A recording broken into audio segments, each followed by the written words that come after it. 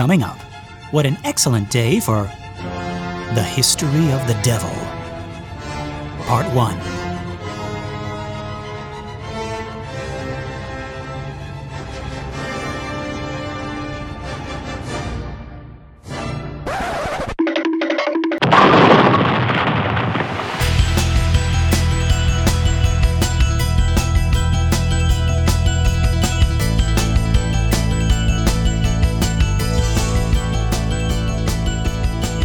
Well, howdy folks, and welcome to another episode of The Exorcist Minute, a show where we normally examine, extrapolate, and excavate The Exorcist minute by terrifying minute. My name is Lester Ryan Clark. And I'm Keenan Diaz. And we are still your holy guides on this journey through, all bonus episodes as we stand in solidarity with the WGA and SAG-AFTRA strikes. And folks, I am so excited for this next bunch of bonus episodes. I can't believe we didn't think of this until just now. What better subject, what better companion piece to our story than a multi-part deep dive into the history and evolution of the devil himself, the Prince of Darkness, the Father of Lies, the Author of all evil, as the kids would say, the op of ops. I just learned that. Yeah, kids in the future, if you're listening. Yes. I don't think that lasted very long, but that is something kids in 2023 said. Oh, the ops, yeah. The skibbity toilet of... Do you know about this thing? The skibbity toilet? Okay, well, I'll show you later. And folks, yeah, you just, on your own time, just check out skibbity toilet. Mm-hmm. That's something even Gen Z is like, looks like, gives the bombastic side eye to. It's like the new generation below Gen Z, which I don't even know what is. That's alpha. What? Yeah, after Z is alpha. No, Keenan. Mm-hmm. That's no. After Z is nothing. Well, they're not going to be... Can't look at a baby and say, oh, you're part of generation nothing. They have to start over again. All right, generation alpha, I guess. We ran out of generations. So yeah. It only took us several thousand years. Mm-hmm, right. Okay. But before we get into this history of the devil, Keenan, I'm curious. You and I were both raised Catholic. Do you remember a time when you didn't know about the devil? Can you remember, like, when you were first aware of the concept of the devil? I don't remember it coming up a lot in like Sunday school, and I don't think that's what they focus on in Sunday school necessarily. It Unfortunately, seems to be the nicer parts of the Bible. But no, one of my earliest photos is of me. I must be 3 in a devil costume for Halloween. Yes, I've seen that photo. Good. Yes, I look very mischievous. I was not a mischievous child at all, but you put that costume on, and you start to all of a sudden, you start to see machinations in my head. But I never remember looking like, I don't have a moment where it's like, oh God, there's a devil out there, the way that especially some of my friends who are evangelical or raised evangelical, where they tell me those stories and they remember the first time they were told about the devil, and they're like, well, geez, we gotta, and everyone's just walking around like normal, like we gotta go do something about this. It seems like a really big deal. I love, that's the first existential crisis. Right. Just like, people are having Slurpees and... Exactly. Right. The devil exists! There's this one guy, and he does everything bad in the world, and we know where he lives. And we're just all sitting up here watching Monday Night Football like it's just regular.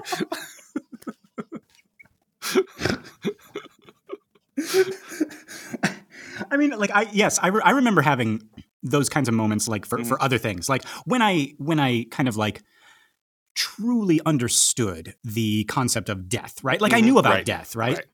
Like I like to say, like with my students, I was like, I point to my head and I point to like my heart, and it's like you know something, but then later on you know something, right? And like for the start of my young life, I knew about death, right? Pointing to my head, I was like, yeah, that's a concept. But then like I don't know if anything happened or if I just like became like hyper aware of like oh like. That's going to happen. Like, and just like looking at the rest of the world being like, how is anybody having fun? How is anybody enjoying anything? Like, right. But yeah, you just go memento mori to everybody. You too, remember. The end is near.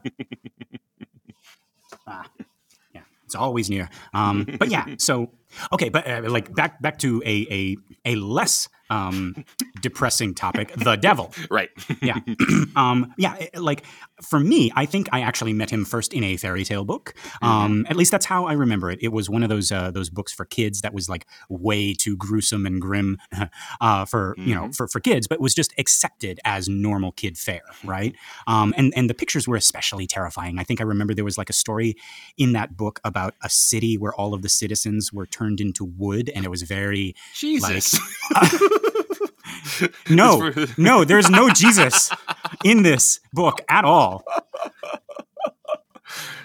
But yeah, no. It was very like Uncanny Valley looking. It was gross, right? And that was the story about like the wooden people, right? Yeah. But then the last story was about a guy who sold his soul to the devil. And the last page of that last story had a picture of the devil. And it was the first time I had ever seen a picture of the devil. And I think from that moment, I was both terrified and hooked. And then it was like devil costumes for Halloween. I'd notice every time there was like a devil on TV, like an animated short or something. I'd see the devil pop up in video games. And I'm not talking like, Satanic Panic, like, the way, like it's like, oh, the devil is influencing our kids with Pokemon and, like all that stuff. I'm talking about like fighting actual devils and and demons, like in Ghosts and Goblins or Castlevania or something like that, right? And I would even like notice little devil characters on foods, like when we went shopping, right? Like the little devil in the Underwood Deviled Ham logo, right? He's everywhere. He is everywhere. You could say he is the prince of this world, right? And he's promising you a lot. He's promising you delicious deviled ham. Yes, right? And devil's food cake, right? Right, which is always like, how do you not choose devil's food cake over angel food cake? I prefer angel food cake. That's fine. Really? Oh yeah. Really? Fine. The one with his profile picture as the devil, folks. Interesting. Okay. All right. But yeah, actually, okay. So like in all those like food logos, right? It's just a little guy with a pitchfork, right? Right. And okay, so that brings up another question, Keenan. When I say the devil, do you have a specific picture in your mind? There are so many, right? Like sometimes they're like a little contradictory. Right. Some of them are monstrous. Some of them are goofy. Some of them look like David Bowie. Yeah. No. If I said I went on a blind date and I got to the coffee shop and the guy was dressed like the devil, right? Yeah. Even against my more logical part of my brain, I would assume that meant a guy in long red fuzzy pajamas. Yes. Right, with horns, and his face is painted red, and he probably has a little what do you call that kind of twirly mustache, like a like a dastardly mustache, right? Yes. Like a goatee. Yeah, definitely has the goatee and the mustache, and he has a pitchfork, right? A red pitchfork. Yeah, exactly. Yes. That's the devil. That's the devil, right? Which as opposed to in scripture, I'm sure, somewhere. Absolutely, right? And the devil came to Jesus in the desert, twirling his little mustache, right? Oh, he's got a little tail that he twirls his mustache, he twirls his tail, and he also twirls his pitchfork. He twirls everything. Yeah, right. His tail is oddly lifeless. It's kind of floppy. It doesn't do anything on its own. He has to like hold it and twirl it. Yeah, exactly. But yeah, no, that's really cool. Like, and that's actually a good distinction when we say the devil, right? Like I joked about David Bowie earlier, right? But like to me, he's more Lucifer, right? He's that prideful angel, right? And then Satan, right, is more monstrous. He's like huge with horns and fangs. And I guess I see something like Dante's version, just this like monster, this giant that could eat you, right? Right. And then if I showed up to a Starbucks and the guy on my blind date was dressed like Satan, or just like Lucifer, those are three very different images in my head. Right. Exactly. Yeah. And yeah, like the devil is much more human, right? Like I mean, David Bowie is also like human, I guess.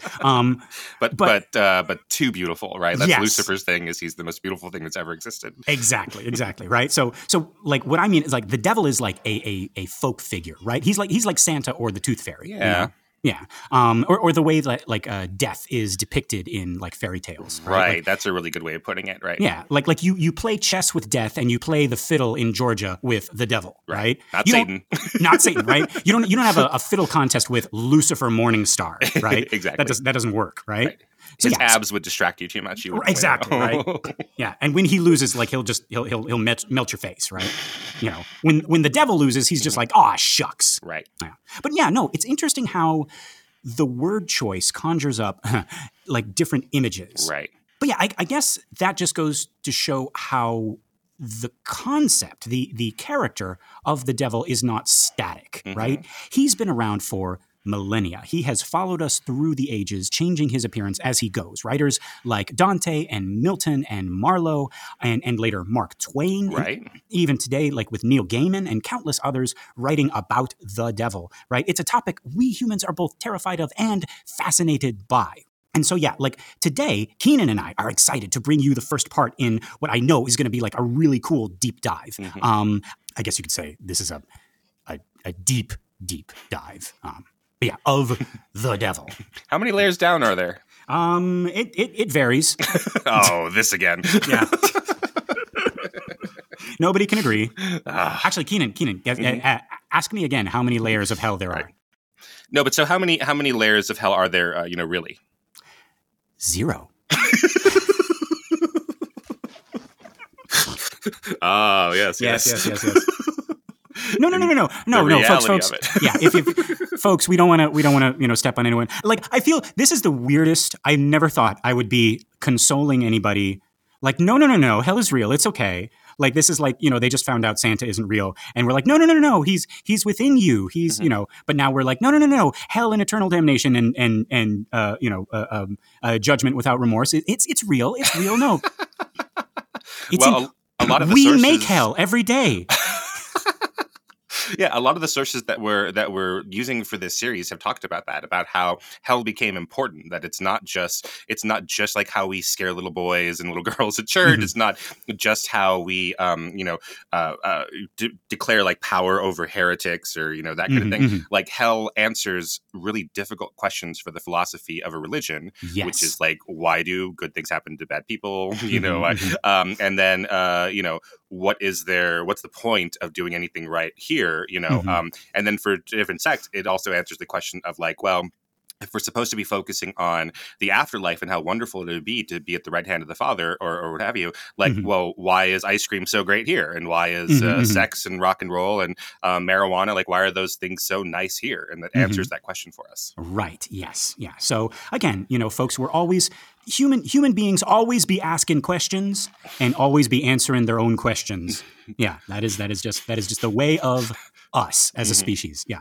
But yeah, so okay, so where to begin? Like Keenan, and like I'm realizing now that I've sort of set an impossible task before us, right? Like, how do we even begin to talk about the devil? Like, where do you start? Like, what resources do you turn to, right? He's not exactly isolated to one book or one medium or even one genre, right? Our first instinct might be to turn to the Bible. But like, as I think we've mentioned on the show before, the devil, as we know him, right? The fallen angel, tempter of man, the ruler of the underworld, actually came from a lot of different outside sources.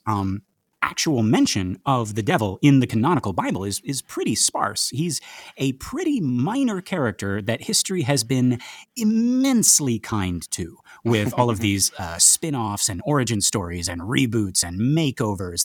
This is like the background actor who became a supporting character on the show and then who became the main supporting character and then got his own show and a series of movies and record deals and a fashion line and a cereal.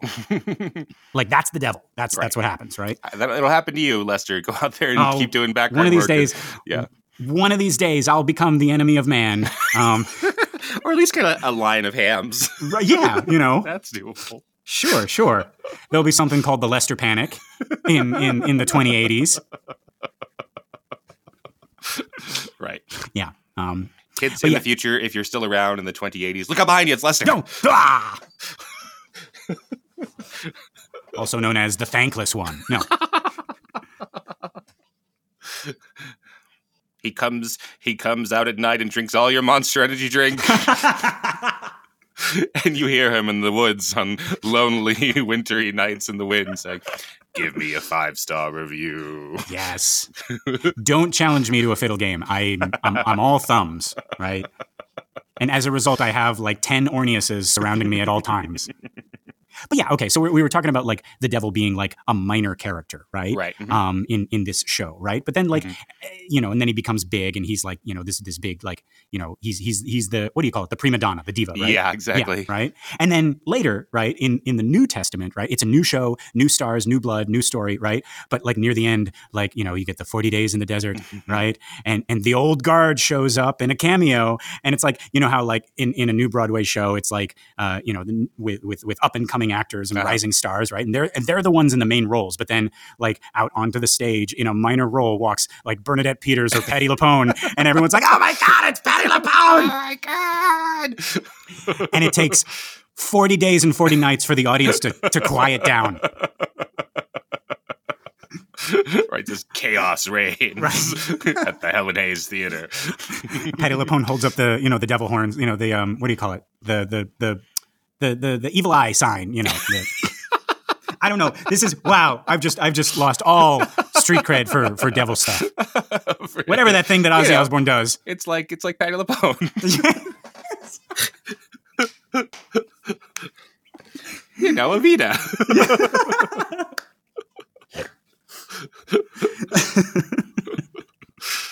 Okay, but yeah, Keenan, like we're joking around, but like, why do you think that is? Why are we so obsessed with this character who's barely a character? Yeah.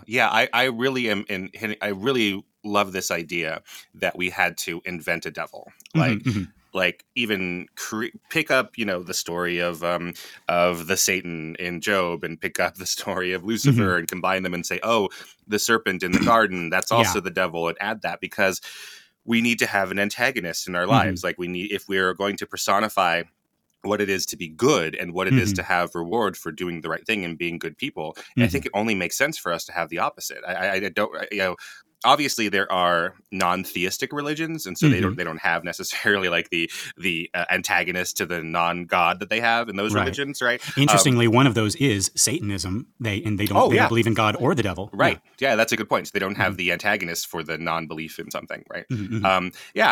But if you're going to start personifying, it just makes sense that then, okay, you need to have the balance for that, right? Also, I like the idea, as we've been doing our research, about how the Romantics in the 1800s started to look at Lucifer specifically and like see that as like, oh, hey, like, as the rappers say, middle finger to the Lord. So they actually say that, right? And it's just like, I could do whatever I want, right? And like, and like how attractive that is to think of like, what's the most rebellious you could be? You could rebel at your school or at your job or to your parents or to your community, right? But to go out and rebel against the nature of the universe is quite something else, right? Yeah, and like I don't know. Well, there are people who are like purposely polluting and they think that's cool, right? People who litter, or people who roll coal or whatever. But like to think about like nature, like I'm gonna rebel against the universe. You don't go out and like kick trees or something, Or like you just see it's like in the Garden of Eden. Ow! Ah! Oh yeah, pain. Right. I invented that. That was write that down. Hoisted by my own petard, I guess. Oh wait, petards. Figure out what a petard is. Yes, and then invent it. Yes. But so yeah, I like the idea of us creating a devil for different reasons throughout history. I find that really fascinating. Yeah. And I like what you were talking about, like the Romantics, which we'll certainly also get to eventually, right? How, I mean, we have, we were talking about like Dante's version of Satan is this three-headed monster, right? That is, we can't identify with at all. But then, and he's fucking blue. He's like, well, yeah, he's in a frozen lake, right? What are you thinking, Dante? Come on. Jeez, Dante, like, don't you know anything? Mr. Alighieri. But then like, then you look over at like Milton's Satan or Lucifer, and it's like he's painted as this like, this sexy bad boy. Right.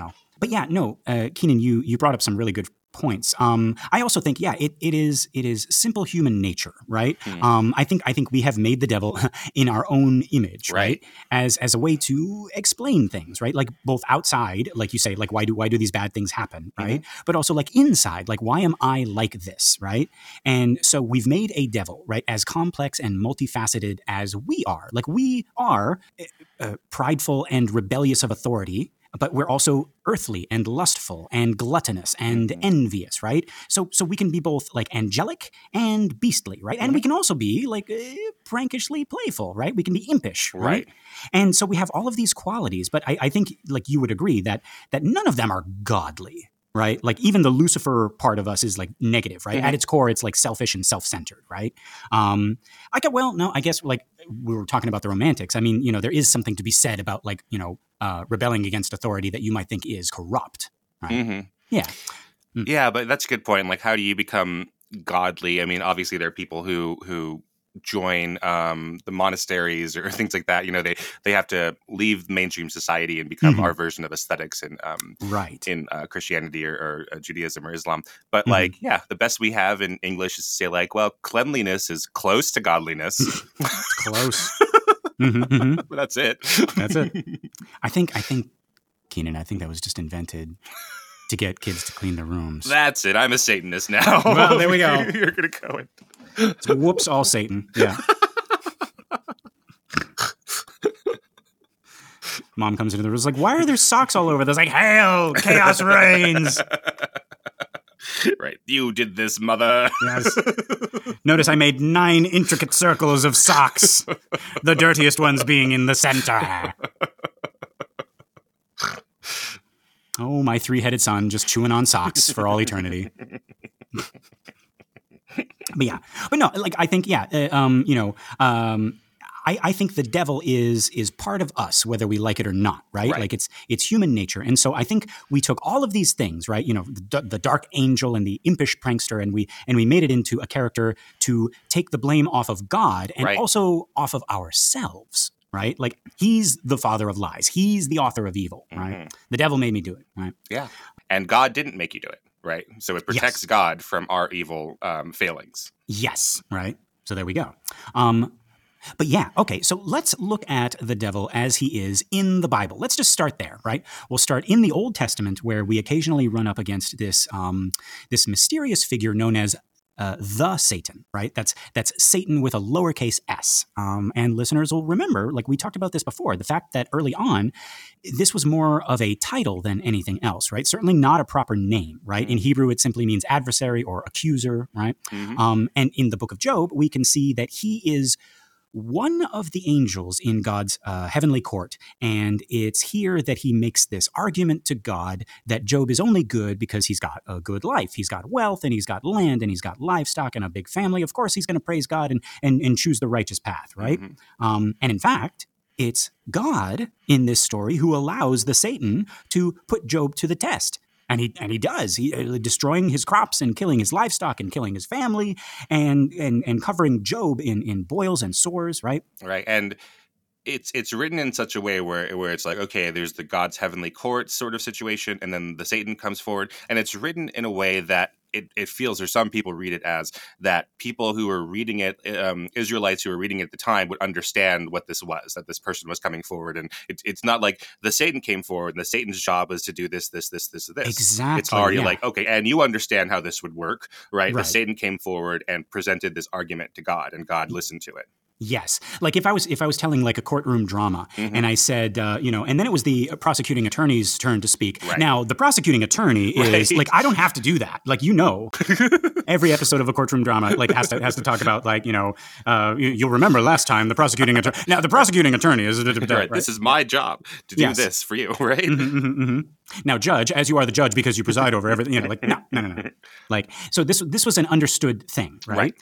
So this Satan can't really be seen as evil, as he can't really do anything without God's permission, right? Like he's only able to act within the bounds of God's allowance, I guess. Right. Yeah. The Satan says, I'm going to try to test Job for you. And God is like, absolutely, but don't hurt him. And then he's like, okay, we're going to do everything. And then Job still has faith, and he says, well, okay, what does that prove? No, you got to hurt him. So now only once we have that permission does he give him the boils and the illnesses. Right. Yeah. after he kills his family. Right. That's not as important as, as giving him boils and such. That story, oh my God, we're going to get to it. But like, yeah. But yeah, like this Satan can't really be seen as evil, right? As he can do nothing without God's permission, right? He also doesn't live in hell, nor does he seem to have any authority over the bad stuff of the world any more than like any of the other angels do, right? And because this Satan is like Satan with a lowercase s, he could be any angel. He may not even be the same Satan like in later stories. Right, that's a really good point. He could be any angel. I mean, maybe we talk about other angels who, in other stories, who were this guy, right? Like he's okay. And in this story, he's swapped out to a different position. Exactly, because the Satan is a position, and he can't be in hell because the Israelites haven't invented the concept of hell yet. So they go to an afterlife, but everyone goes to an afterlife regardless of whether they're good or bad or any of those things. And so there's no place for him to rule. And, you know, there's not really a concept of, okay, you do this well in this life and then you know, get rewarded or you don't. Yeah, it's actually like at this stage of the game, like Judaism is actually kind of still having echoes of like the older religions that came before it, right? Like these polytheistic religions, right? Yeah. It's also interesting to note here that, okay, like I think we both agree, the Book of Job is especially troublesome. Right? As it is for like a lot of people, right? Right. And it's still troublesome, right? We're talking about like for even now, right? So even like modern Jewish thought, like Rabbi Kushner's book, When Bad Things Happen to Good People, which is still the number one bestseller, and like having to deal with that, like, oh, I'm doing all this wonderful stuff. And they try to answer that through the Book of Job and then try to still examine the lessons in the Book of Job. So it becomes one of the most important books in the Hebrew Bible, thinking about how to live your life today. And I think that's really great that we as humans are able to find some kind of wisdom from this book, right? But yeah, that said, it kind of rubs us the wrong way, this story, right? And it is in fact because in this story, Satan doesn't seem all that bad compared to God. Right. Right? Like this part of the Bible would not bother so many people if Satan were, you know, capital S Satan. Yeah. If he somehow escaped from hell and started messing with Job and God found out and stopped him, right? Or Job stopped him somehow, we would feel better about this story. But this story, as written, makes us uncomfortable, right? Like, because even though it's Satan doing all the bad stuff, God is aware of it and he is allowing it, to prove a point, right? Right. And that Job will love him no matter what, right? That is why people get uncomfortable with this story. And I think this is one of the reasons for Satan getting a bigger role with more agency later on. Right. And people looking back and saying that this lowercase Satan is the uppercase Satan that we'll meet later. That's the only way to explain this for us. Those of us who have, read the rest of the Bible, etc. But yeah, this idea that like, oh God, if like God stops Satan here, which isn't the point here at all. This is God's test of Job. Right. God is testing the limits of humanity's love for him and seeing it. And even if this is the Satan, you know, if you are someone who has gone back and said, okay, this is the Satan, the big bad of the Bible, he doesn't not the Satan, but the Satan. Yeah, exactly. We're getting confused. We're like, because we say the Satan for like the big one, but we also say the Satan for the small one. Yeah, exactly. But this is so capital S Satan. The devil, the big bad of the Bible, right? Even if you believe that, the Book of Job ends with God having to take over for the devil and appear to himself in front of Job and say, you know, as Job is starting to question, like, why have you done all this stuff to me? God has to step in and say, like, who are you to question me? Where were you when I created the heavens and the earth and all that? And it's God who has the big climactic scene with Job and not the devil. Right. Yeah. So very, very interesting. Now, also, before we leave this story, I also want us to note here that while Satan may not be evil in this story, maybe not capital S Satan yet, this is perhaps the first instance where he is. You could look at it in one way. You could see that he is proven wrong about human beings, right?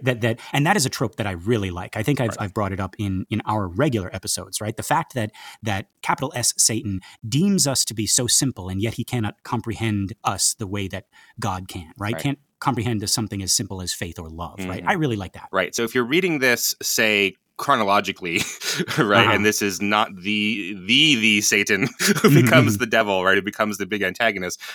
It's not about it's not about this character learning something about human nature, etc. Right? Yeah. That reading only comes if you're reading it backwards, if you're reading it from books that came later, even within the Jewish Bible. Yes, precisely. Yeah, right. Because like he's not he's not the Scrooge who learns the value of peace on earth and goodwill towards man. Right. He's a Scrooge.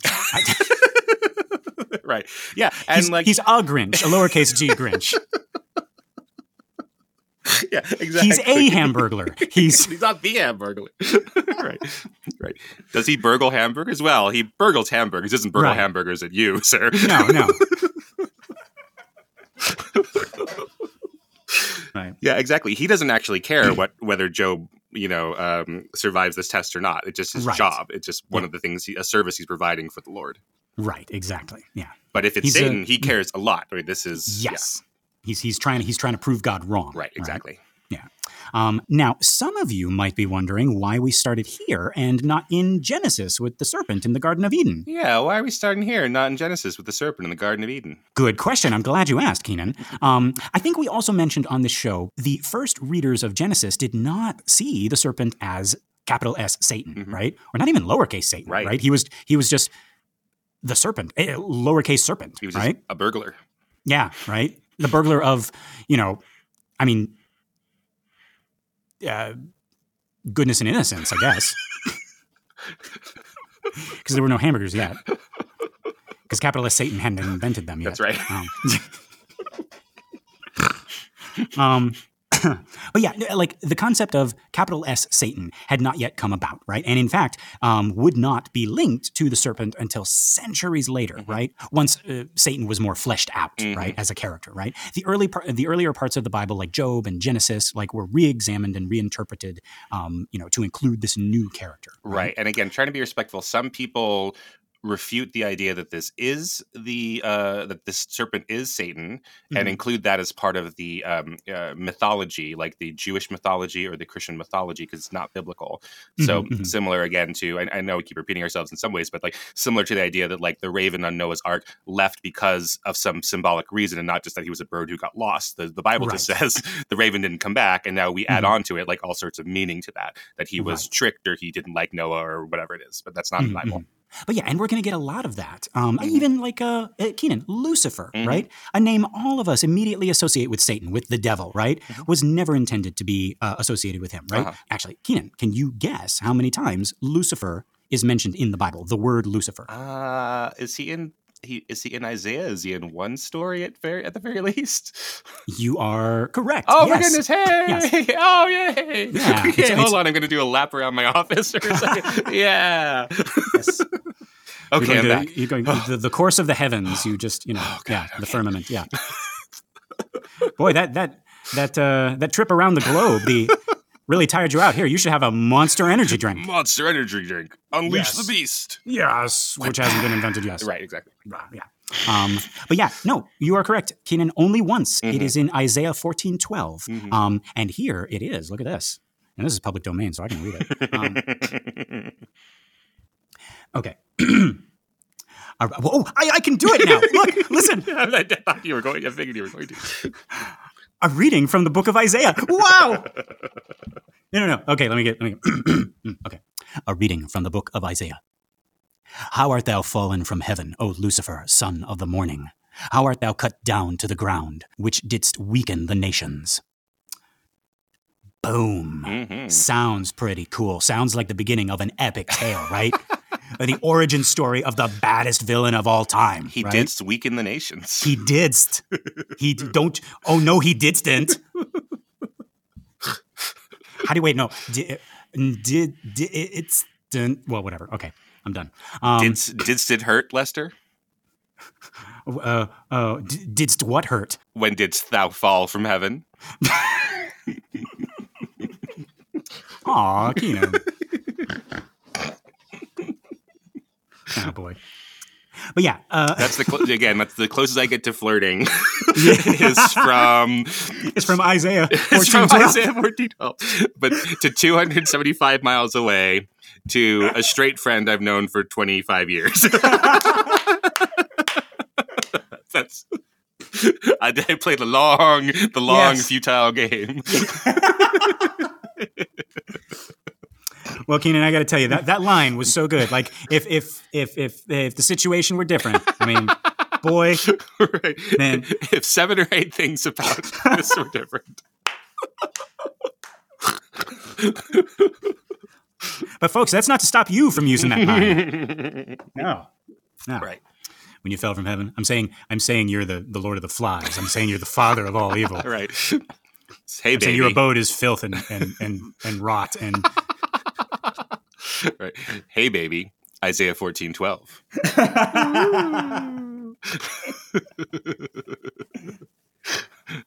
But yeah. But okay. So Keenan, Isaiah isn't even talking about Satan. Oh yeah, he's talking about Lucifer, right? Well, no. Oh, he's not. No. Who is he talking about? Well, okay, yes, but wait. You messed me up. No. He is no. He's using the name Lucifer. He is referring to a Babylonian king who was defeated. He is giving him a diss. Oh, I see. Okay, yeah, gotcha. He's by comparing him to the morning star, better known today as the planet Venus. Right. Okay. Yeah. In original Hebrew, it's not even Lucifer, guys. It's okay. Let me try this. Hillel ben Shachar. I think, Hillel ben Shachar, which means shining one, son of the morning, which is what the ancient Hebrews called Venus. Because next to the moon, Venus was the brightest thing in the night sky, right? It's usually the first star you see in the evening, and it's the last star you see in the morning, right? It's the morning star. So it is the brightest star in the sky, so bright that you can see it in the morning, right? Additionally, every morning it appears to fall from the sky, right? So there you go. So Isaiah is calling this king of Babylon Hillel ben Shachar because he fancies himself the brightest thing in the sky, but now he's fallen to earth just like Venus seems to do. So, okay, you might be asking, how did Hillel ben Shachar become Lucifer? Yeah, so how did Hillel ben Shachar become Lucifer? Good question, Keenan. Well, when the Romans got a hold of the Bible, they started translating it into Latin, and so they called it morning star in their language, which is Lucifer, right? Light bringer, yeah? Which is weird to think about because now all the planets are named after Roman gods, right? So you would think the Romans would get a hold of it and they would say Venus, right? Because they knew he was talking about the planet. Right. But like Venus wasn't called Venus until much later, right? Oh, yeah. Yeah. But okay, but you might be asking, what about fallen angels and all of that? Yeah, what about fallen angels and all that? Well, we get that from the Book of Enoch, right? This is another apocryphal text written around 300 to 200 BCE, right? And while it didn't make it into the canonical Bible, it was very popular in the Second Temple era of Judaism. Now, in this book, there is a chapter simply called The Watchers, right? Referring to what we believe were angels sent down to earth to sort of keep watch on humanity. Right? This is a Marvel thing from the comics for real. Oh, really? Oh, yeah. There's the race of the Watchers who go all throughout the universe, and they're not allowed to interact with the heroes and the villains. They just watch. Oh, they're not allowed to interact. But wait, Keenan, not having any knowledge of the Marvel comics, do they interact? Yeah, sometimes depends. Okay. Like, do they well, no, Keenan, you're not seeing the motion I'm making with my pelvis here. With your pelvis? They interact, yes. Oh my goodness. because in this story, they wait, let me see if you can hear it. They interact. That I don't know. I don't know if any watchers interact in that way. No. Okay, wow. Who would have thought that the Bible would be more interactive? Yeah. Okay, yeah. Now, okay, in the Book of Enoch, right? Amongst these watchers was an angel named Semyaza or Shemyaza, who convinced these other angels to defect. Right? They went AWOL. And they started having sex with human women. We've actually touched on these guys before. I didn't touch on these guys. I know. I was trying to skip past that. I heard it as I read it, and I was like, oh, why did I write that? Where on the Book of Enoch did the angel touch you?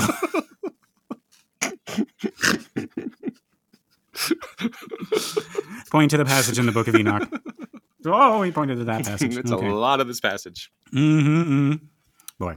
But yeah, no, like we've talked about these guys before in the Testament of Solomon, you'll remember, right? That one of the demons brought to Solomon is thought to be the last of the Nephilim, right? That is the hideous, gigantic offspring of the human women and these quote unquote fallen angels, right?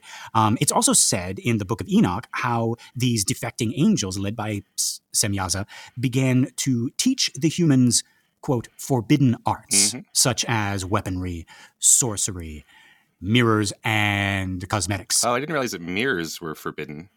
Yeah, that's what it said in my research. I wonder why. I don't know. Vanity?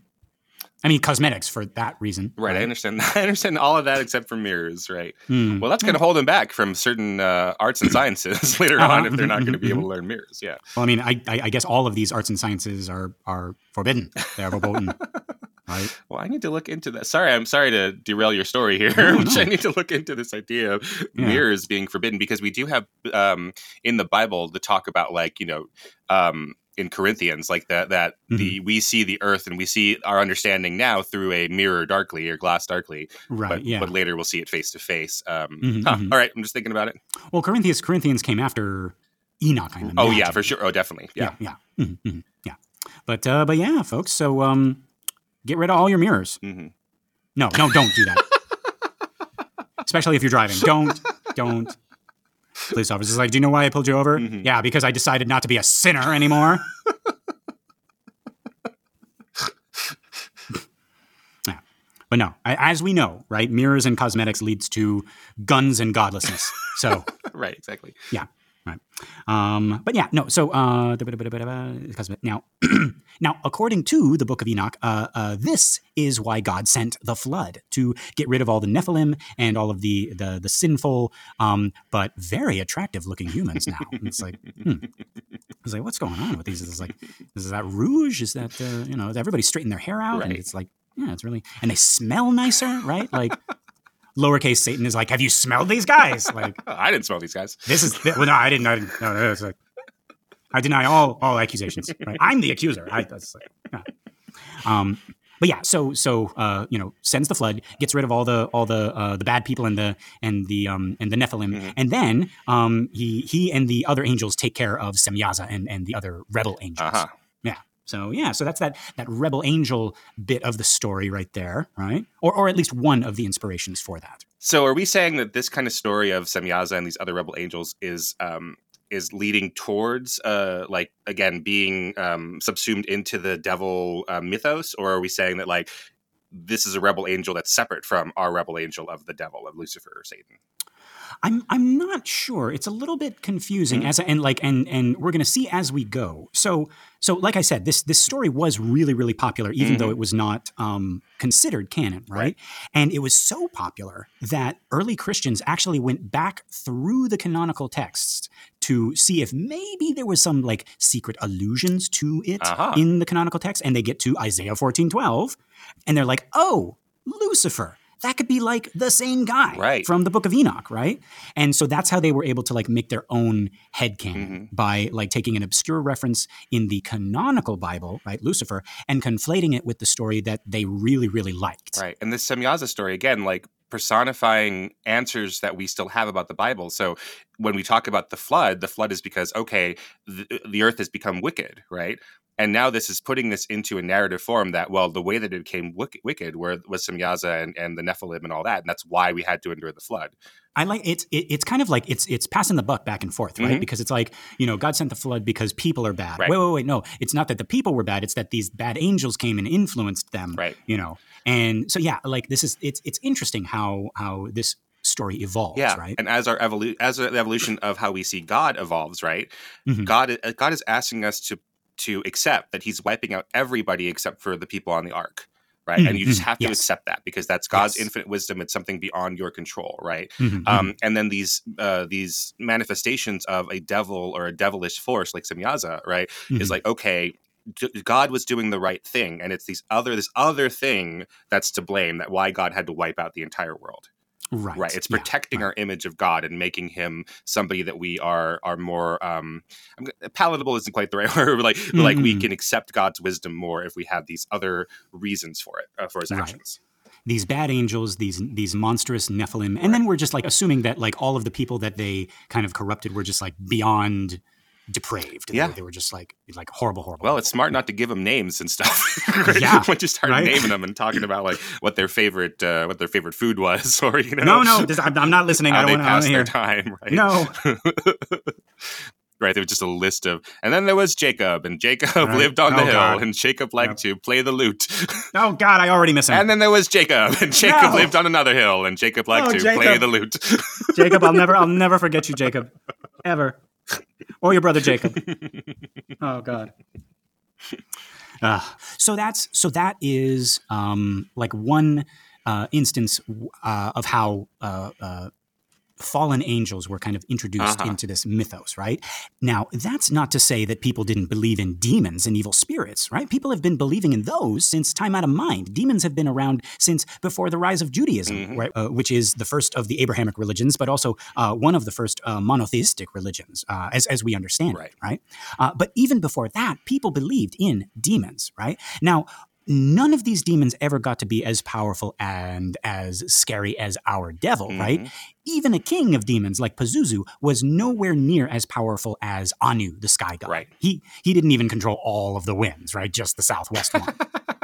Get it together, Pazuzu. Sheesh, right? And pick a lane, south or west. God.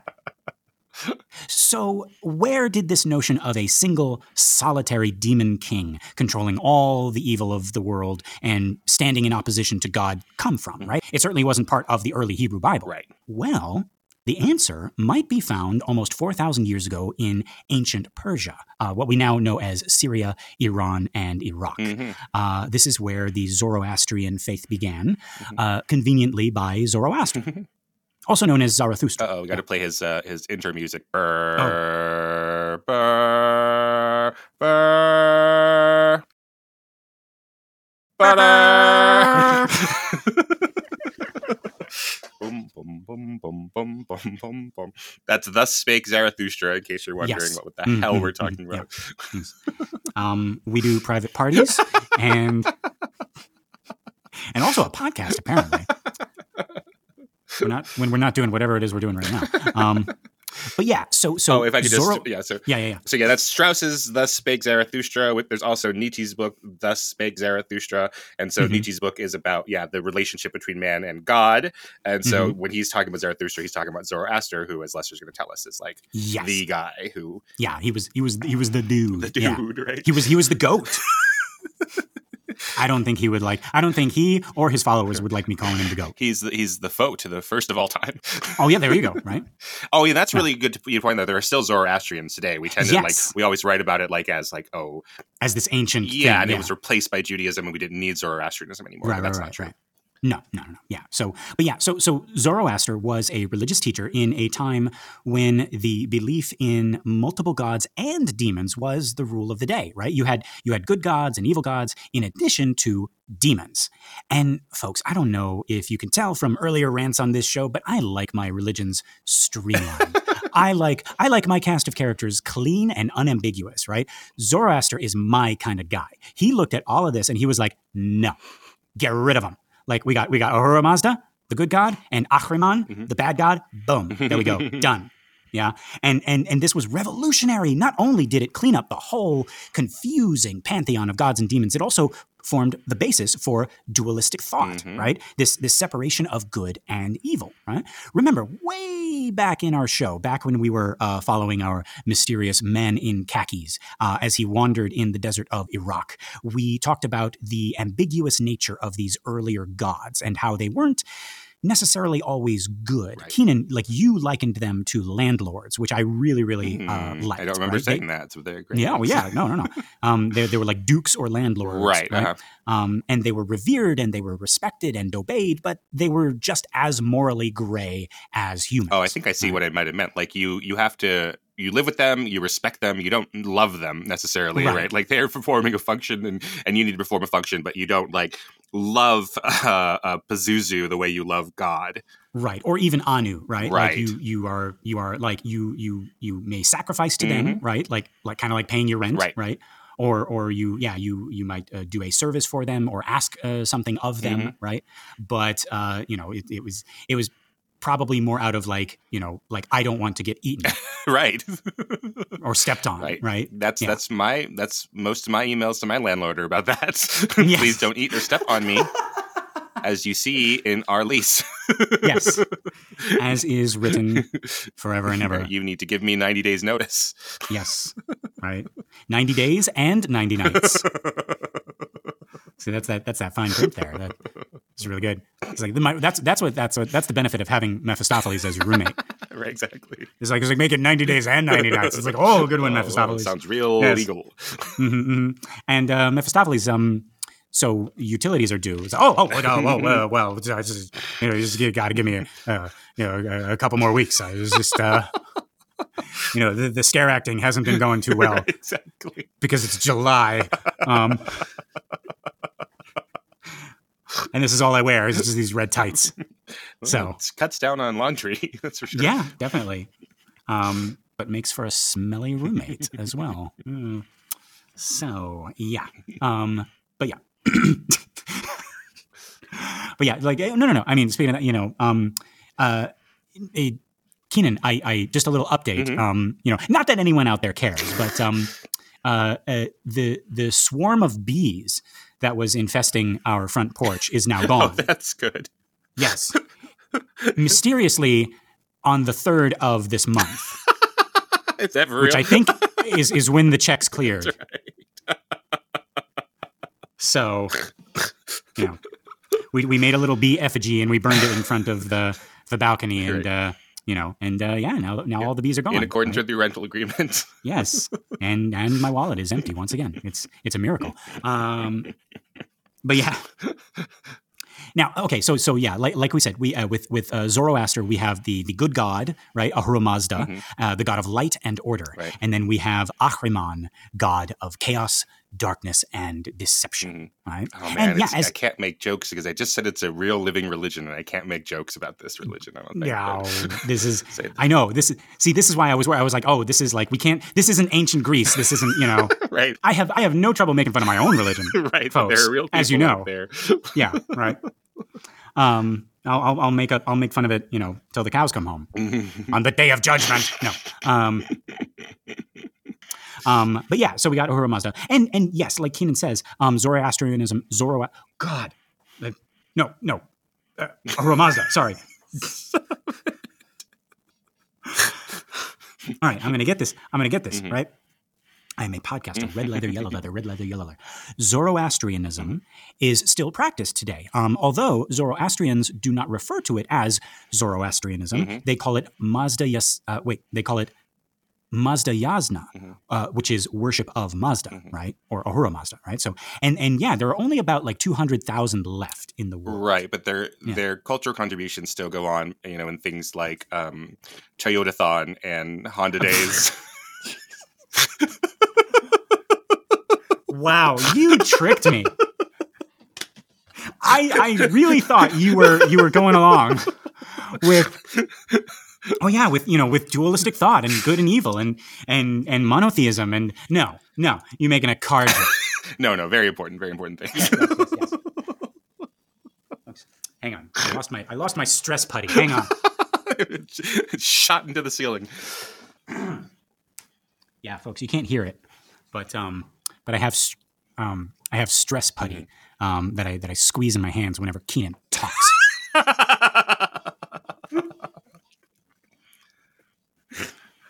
He's gonna get us canceled.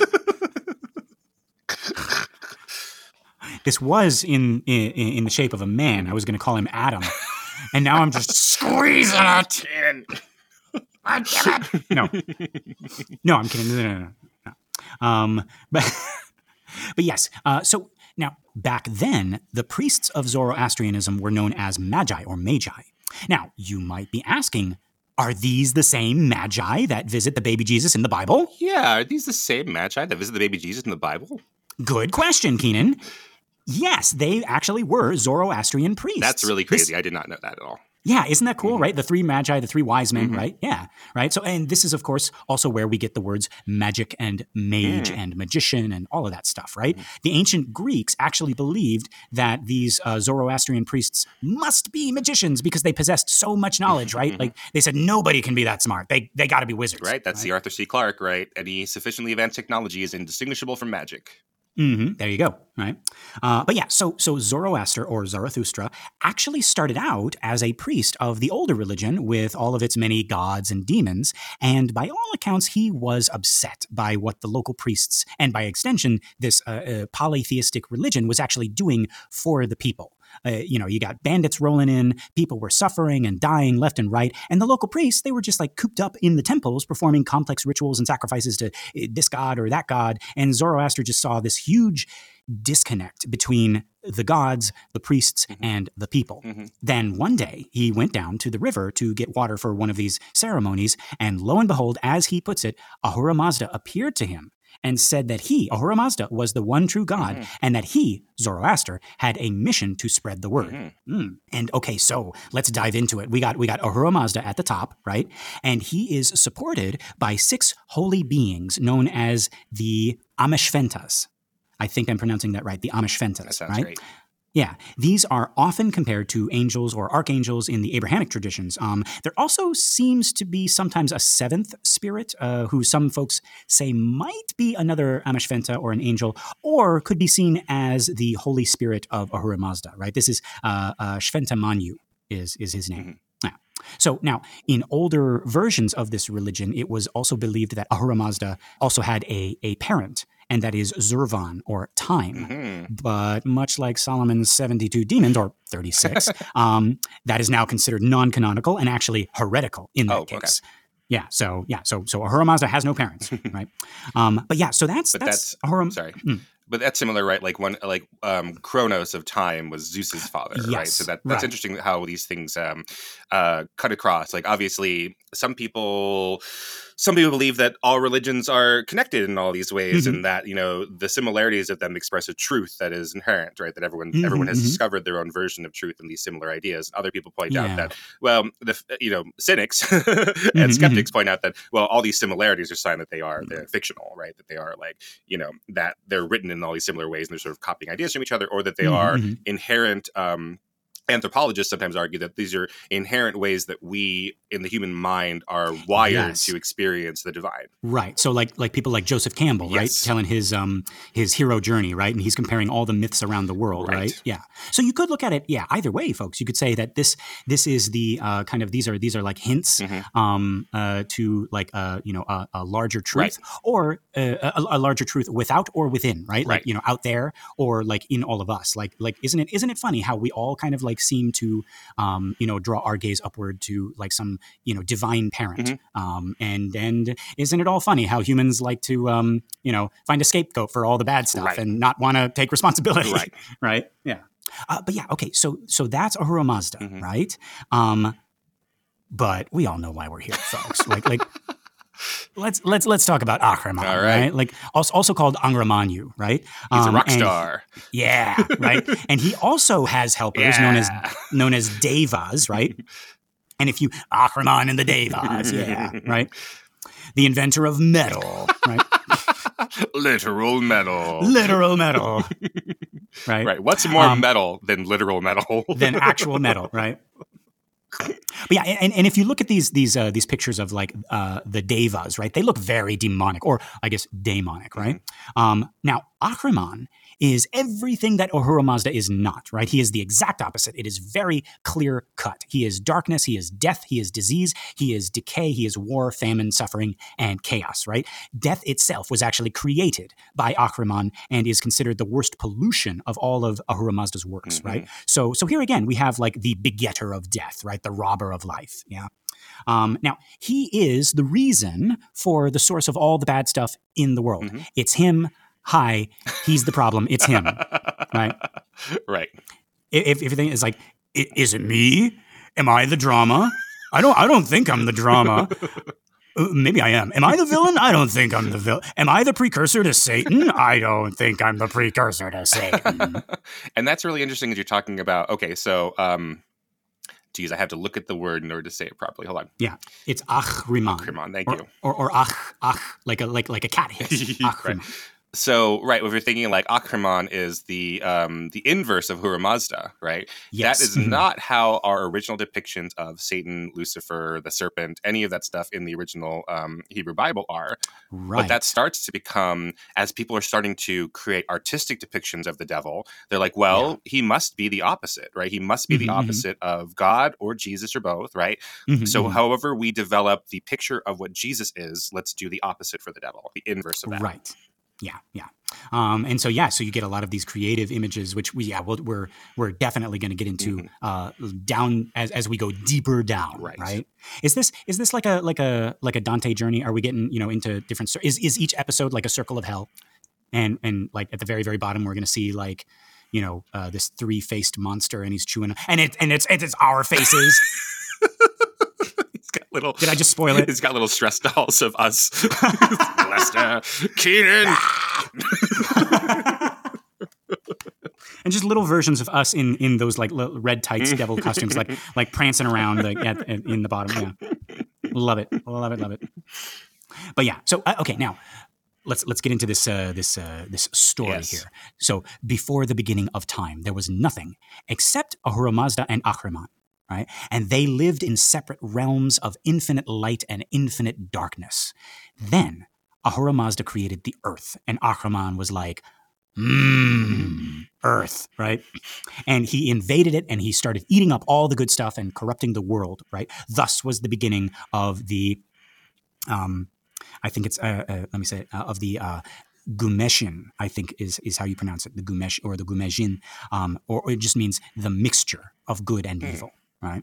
Now, Zoroastrians believe that this world is actually like a trap for Ahriman, right? So by luring him into this world, Ahura Mazda knows that Ahriman will be killed like a virus by all of our good thoughts and deeds. So you hear that, folks? How did you try to kill Ahriman today? By not strangling Keenan. By not strangling? Yeah, see? Made a conscious decision. Ahura Mazda's up there. It's like, well, I mean, like you guys are separated by like hundreds of miles. It's like, no, this is a Herculean effort, believe me. This is like 9,000 points of Ahriman's HP right there. Yeah. So in Zoroastrianism, the world is a battlefield. Is that a song? Like the world that sounds is a like battlefield. Okay, yes, there we go. Yeah. All right. But it's love is a battlefield. I don't know if you know that. Oh, dang it. Well, we're just going to cut all that out. Both of us knowing, yes. All right, yeah. But yeah, these two opposing forces are in constant struggle for dominance, and this plays out in the lives of mortals like us. Hey, I'm a mortal. I mean, not immortal, right? I'm a mortal, not the. No, that doesn't work. Right, you're not the Harry Potter. No, you're a Harry Potter and the prisoner of Azkaban. Yes, I am a.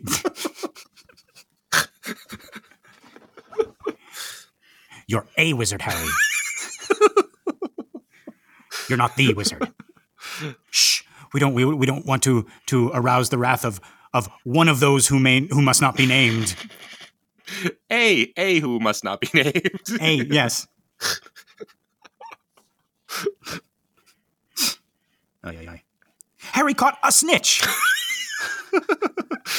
It's a golden snitch. It's a golden snitch. It's like sometimes when you're like in whatever it is, like Little League soccer or Pee Wee soccer, right? And they have tiny little fields, and sometimes the fields are really close to each other, and the ball goes from one little kid game into the other field. Right. It's like, no, it doesn't count. That's a snitch from another Quidditch game down the block. Shut it down. Oh, Harry Potter. Yeah, okay, so back to Zoroastrianism, right? So the battle for good and evil is won and lost in the choices that we make every day, right? We can see how this is very much like the devil trying to tempt us, right? Trying to get us to stray from the path of righteousness, right? Yeah, righteousness. But yeah, okay, Zoroastrians also have a version of heaven and hell, and they are reached in much the same way as in the modern interpretations, right? By doing good deeds. right? When you die, you go to the bridge of judgment.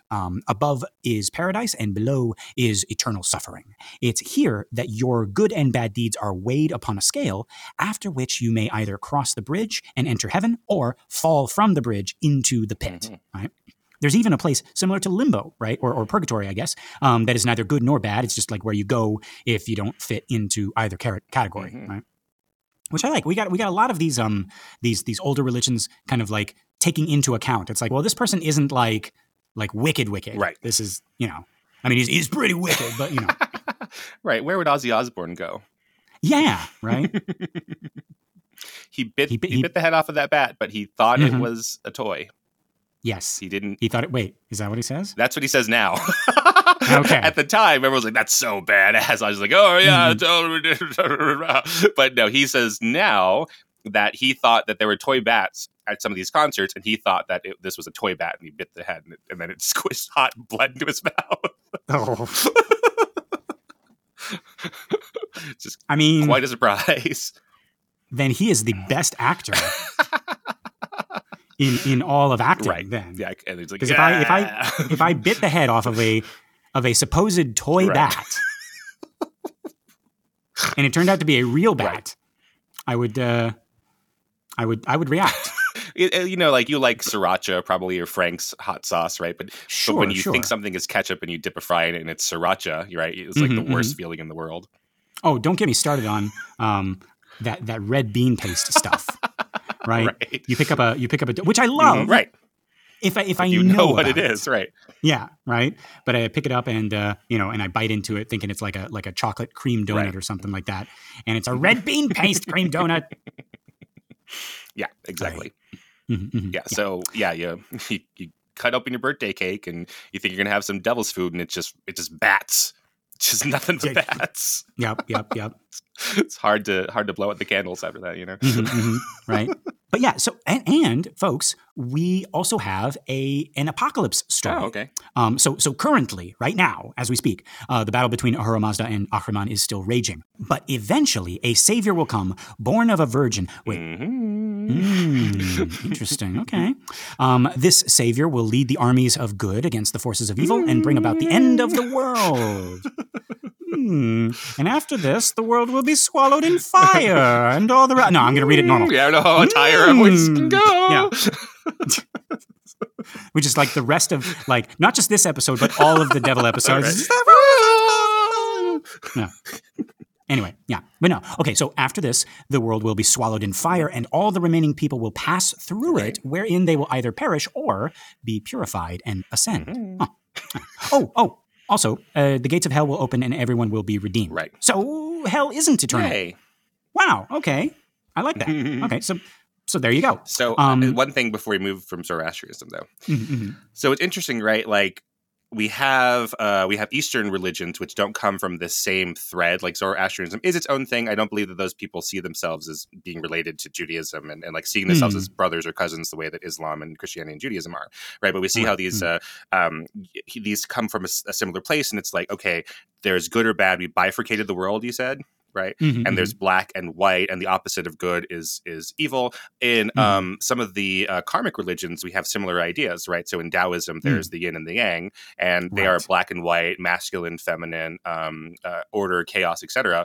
But the point there isn't for one day for the white to overtake the black or the black to overtake the white. They're trying to find a balance of those things, because they don't see them as a bifurcation that is that's temporary, or a bifurcation that is imbalance in the world. We're trying to strive for one or the other. So they're trying to find a equilibrium and a stasis there, right? And it's their concepts of evil and goodness are completely different from our concepts of evil and goodness. Yeah, they don't have, like, there are, as we've said before, like demonish characters, but there isn't an idea of like, oh, this person is evil. Sin works differently there, right? And the afterlife works completely differently. Yes. And I'm excited to explore those if and when we get a chance. Right. Yeah. But yeah. So there we go. We've gone from an angel with little to no individual power, merely an accuser, to, as Father Marin would say, the robber of life, the begetter of death, and the inventor of every obscenity. Every obscenity? Every obscenity, right? If there's an obscenity that you can think of, the devil invented it, right? And even the ones you can't think of. Yeah. And we can now see the beginnings of the devil we all know and love.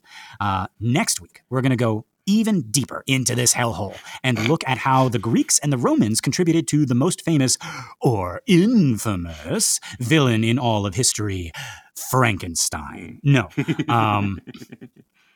But that is all of my notes for today. Keenan, is there anything we missed? No, I think we got it. All right, folks. This has been another excellent Exorcist Minute. I've been Lester Ryan Clark. You can reach me on all the socials as Lester Ryan Clark. And I've been Keenan Diaz. You can find me on Instagram and Letterboxd at Howdy Keenan. Yeah, we got our listener group, Compelling Conversations. Go check that out and request to join, and we'll let you in here with us. Thank you so much to everyone who has shared the show by word of mouth or on social media, and a big thank you to everyone who has given us a 5-star rating on iTunes or Spotify or wherever you listen to our show. We really appreciate it. It's going to help our little podcast grow and find more cool people like you. And yeah, folks, we want to thank you so much for sticking with us, even though we're not talking about the movie at this time. We promise we're not going anywhere. We will start up our normal movie episodes after we have won this strike. We have episodes in the can, but we're standing in solidarity with SAG-AFTRA and the WGA. All right. So, Keenan, are you thinking what I'm thinking? I think I am, Lester. All right, folks. Until next time, the power of strike compels you.